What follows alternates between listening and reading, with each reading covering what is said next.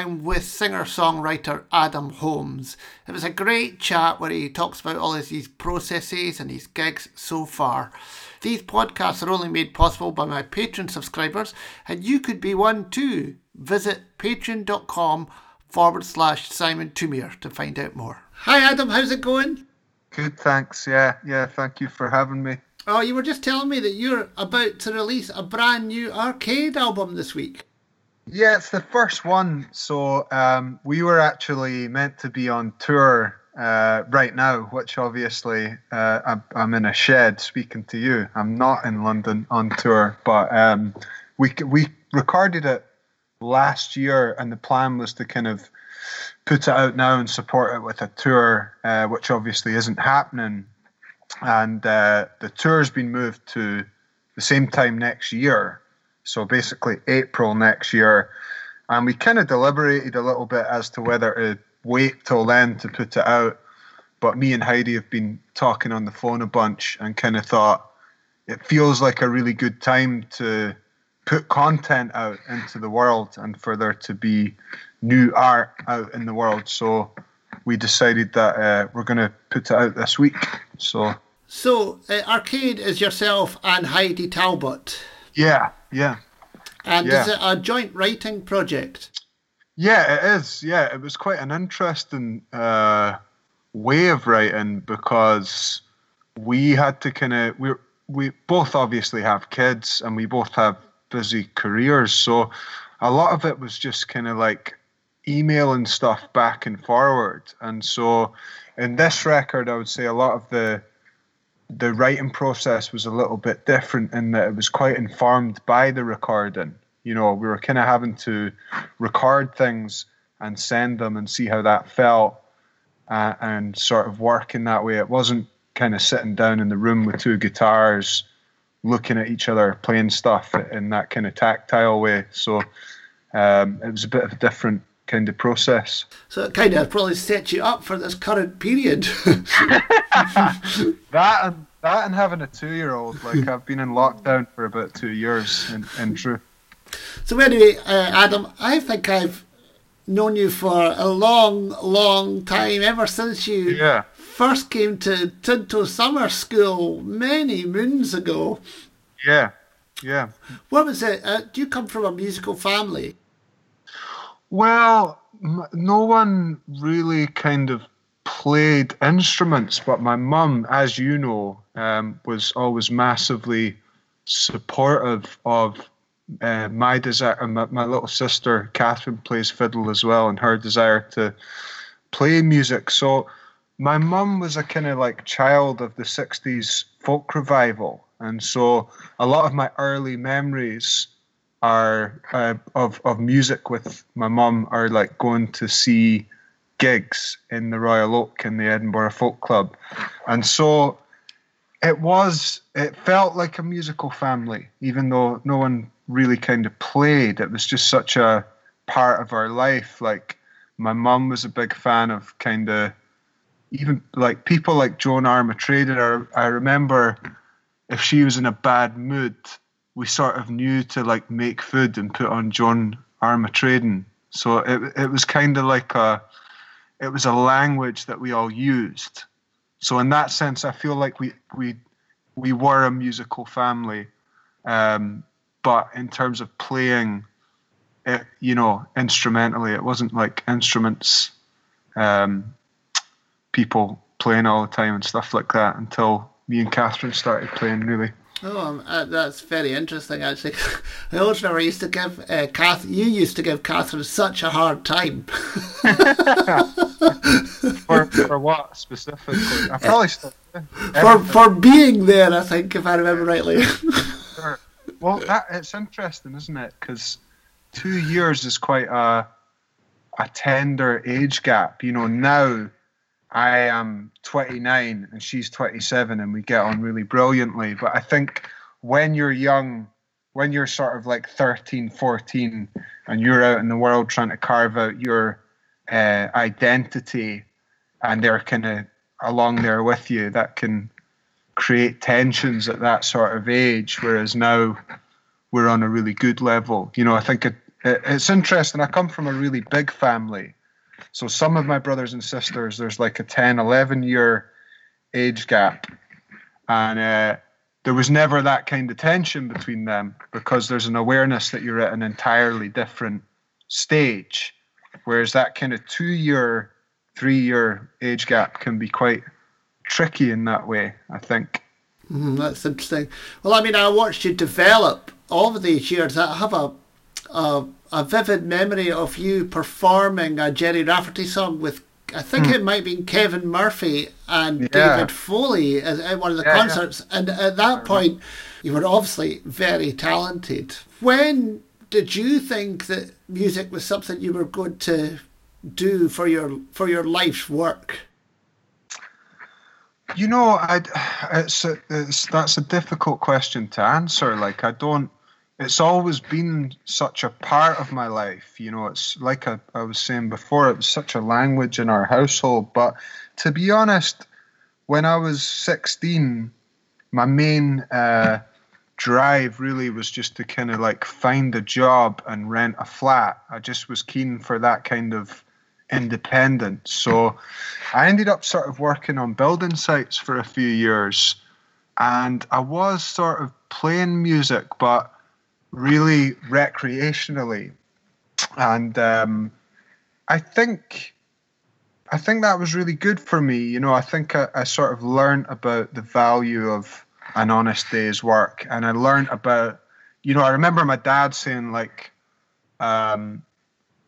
singing songs will be easier than lifting bags of cement all day, you know. But I think for me, actually having a job that was really full on and difficult and taught me about discipline gave me that kind of contrast to understand and really appreciate how much I actually wanted to do music, and that I did want to make a go of it professionally, I suppose. But I think, to be honest, a real shifting point was actually you asking me if I wanted to come and do the Young Trad, because I didn't really have a sense of myself as a singer. You know, at that time I was really interested in music and actually rapping a lot and making beats and kind of writing wee songs, but I sort of always saw my voice as just kind of like, you know, the voice I had, and it was fine, and it was a tool or whatever.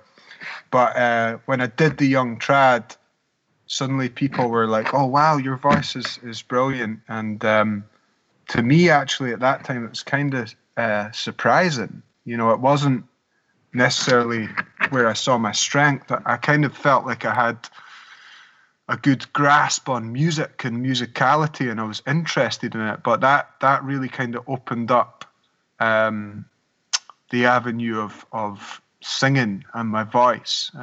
So I think that felt like a really significant turning point, and being involved in the Young Trad sort of connected me to an entire realm of people and music. So that feels like that's probably the most significant fork in the road, really. Yeah, that's interesting, because I remember saying to myself, oh, look, Adam Holmes, he's a born performer, and you've got this natural way with you on the stage. And I think this boy, yeah, he should be doing more performing, and you should be in the Young Trad. So maybe you never noticed it yourself, but you definitely had lots of aspiring talent. Well, I think it's quite interesting. I was chatting the other day to Boo Hewardine about this, actually, but and we're writing a record actually at the minute, and one of the songs we were writing is about that kind of drive that you have as a youth. That's almost in a way, it's sort of subconscious. You know, I felt this massive draw towards music. But when I look back at it, it's kind of, I'm sort of struck by my own courageousness or bravery, if that makes sense, in terms of just going and putting yourself out there doing it, and there, like I say, there's this kind of like subconscious drive to that I can't really think where I got that drive from. It's just like this kind of spiritual beckoning to go and be involved in music and around musicians, that I think now as a 29-year-old, if I got interested in something in the same way, I'm not sure I would have the same kind of I don't know, bravery or something to just go and do it. So I think I love seeing it in other young musicians, just that kind of, I know I'm young, but younger than me, just that kind of drive, and that real kind of passion for it. I think it's quite a beautiful thing. It's quite moving in a way. Do you remember when you wrote your first song? I remember when I wrote my first good song. I wrote a lot of really pretty dreadful songs, I think, to start. A lot of it at the start really was like around that time, actually, that I was on the building site. There was a girl who I liked, and she asked me to write a song called You're the Reason for My Smile. It's a dreadful title, actually, now that I think about it, but I did it because I fancied her, and it was pretty bad. And then a tiny while after that, I wrote I Can't Be Right, which actually ended up on the first record, and is quite a sort of significant song for me now. It became quite it became a song that people resonated with and connected to.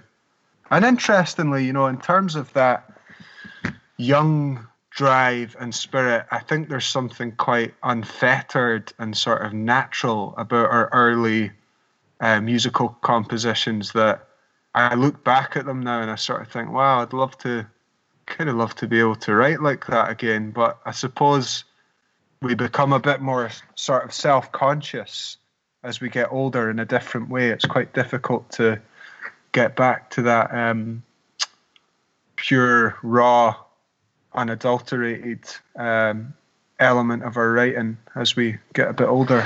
Yeah, well, it is the confidence of youth, of course. And also just what you were doing was, as when any songwriter talks about their beginnings, they're basically talking about how many rubbish songs they wrote in order to actually get the first one. It's amazing.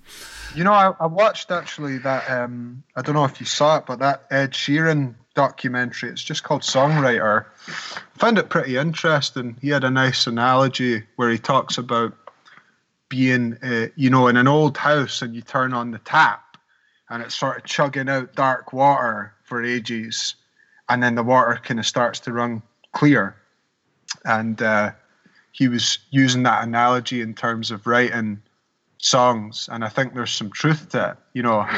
Not even just that you're young and you write crap songs and then they're always good, but I think a lot of the process of being a writer is just sitting down and making yourself available to it as a thing, and trusting that you're going to have to get a lot of stuff out your system in order to kind of find the good stuff. So I think really a lot of it is just about doing it over and over, and sort of it takes a certain amount of faith in the times when you feel like nothing is coming from it, Yeah, and Ed Sheeran's story is actually a very interesting story as well of hard work. Very, very hard work, yeah. And that's what you've done in many ways. You just haven't stopped. So your first album was Airs and Graces, which featured the song Read Me Wrong. That's the one you were talking about. I Can't Be Right. I Can't Be Right. Yeah. Read Me Wrong's a good title, though. I might take that, actually. Is it not Amy Pafaransky that's got the one, Read Me Right? That's her album title. That's a nice title, yeah. And so Airs and Graces, so that must have been amazing just to get that out there. Yeah.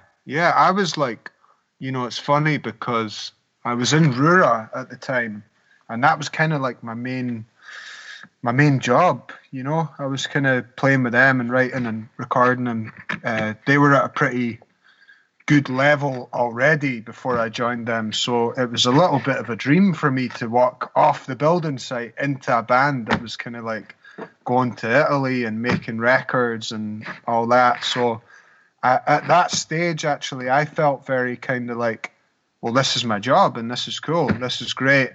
And I went to make my solo record actually with pretty minimal expectations about what would come from that. I kind of just felt like, I'm in this band, I'm going to do this on the side, and we'll kind of see what happens. So I did it, and we put it out, and it kind of went really, really well. And I was pretty surprised, not because I didn't think it was good, but I guess I was just quite stoic about it. You know, I just wasn't really expecting very much, so I was delighted with how it was received.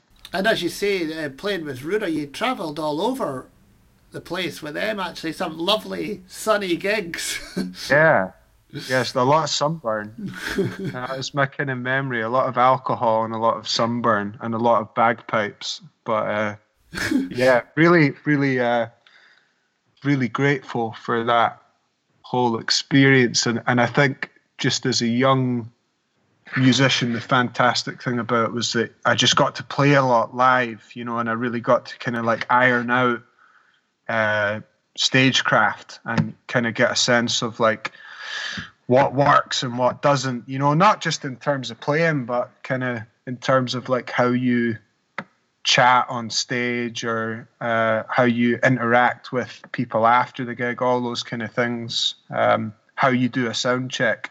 Just things that you kind of like take for granted now.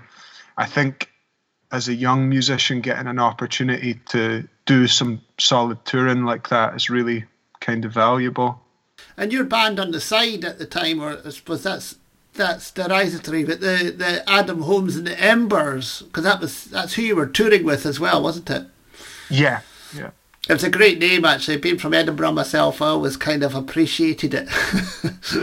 Cool, yeah. No, I mean, the name actually came because the first incarnation of the band was like me and three guys who were all in their 50s.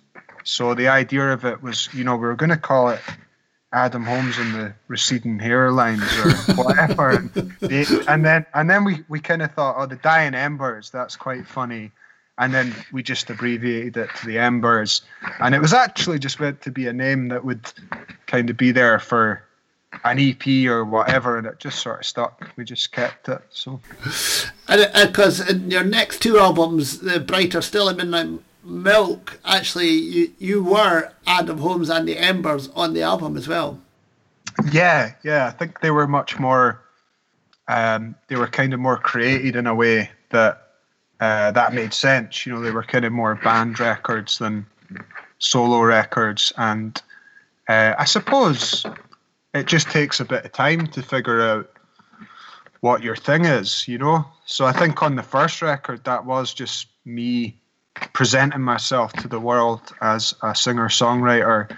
And then by the time the second record came about, we were a bit more like a band, you know. It was kind of starting to have a little bit of a sound, so it felt suitable to name them after the band at that stage. Yeah, and the Midnight Milk album, I always remember listening and thinking that your production levels really ramped up on that as well. Oh, thanks. Yeah, like that was I loved making that record, you know. That was I made that record actually in my house, and it was an amazing time. I was in a very good place, and just really kind of enjoying the creativity of making a record without the constraints of time in the studio and kind of working all the time. And you know, I didn't have a kid, I wasn't in a relationship, so it was my only focus really, and it was a really enjoyable immersive sort of experience for me, and I feel like that kind of comes across for the listener. You know, it was a very it felt like a level up in terms of the consideration that I put into it. So, a little while before making that, I was involved in a project called Flit with Martin Green and a bunch of other amazing musicians, and I felt very kind of inspired by his.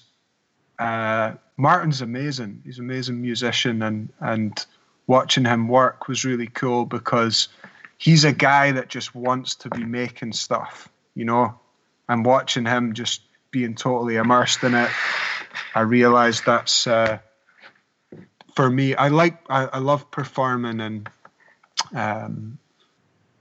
all that, but I think the most enjoyable process for me is the making stuff, is making records and writing and all that. It's fantastic. It's good fun. So watching him work was like a big influence on me at that time. And how has your songwriting process changed over the years? Well, the thing is, it changes song to song, record to record. I listened to a really good talk with Gretchen Peters. You know her? Mm-hmm.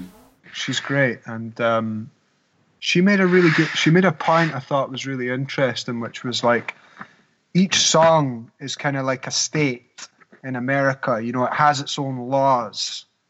It's all part of the one thing, but kind of dictates its own sort of set of limitations or whatever. So, you could have one song and it can be, you get a piece of lyric and then the melody comes, and you can have another one where it's the other way around, and some songs are finished super quickly, and some songs have taken me the best part of a year. Or it could be you have a chorus and then suddenly you write a verse and that fits that chorus or whatever. There's a lot of different processes, but I think possibly the main way it's kind of changed is introducing recording as a form of writing, as a form of being able to observe what you're doing and gain a different kind of perspective on it and sort of change things as you go in the recording. I think in the past I kind of sat down with a guitar and I wrote it till it was done, and then I went and got a band and did it in a studio.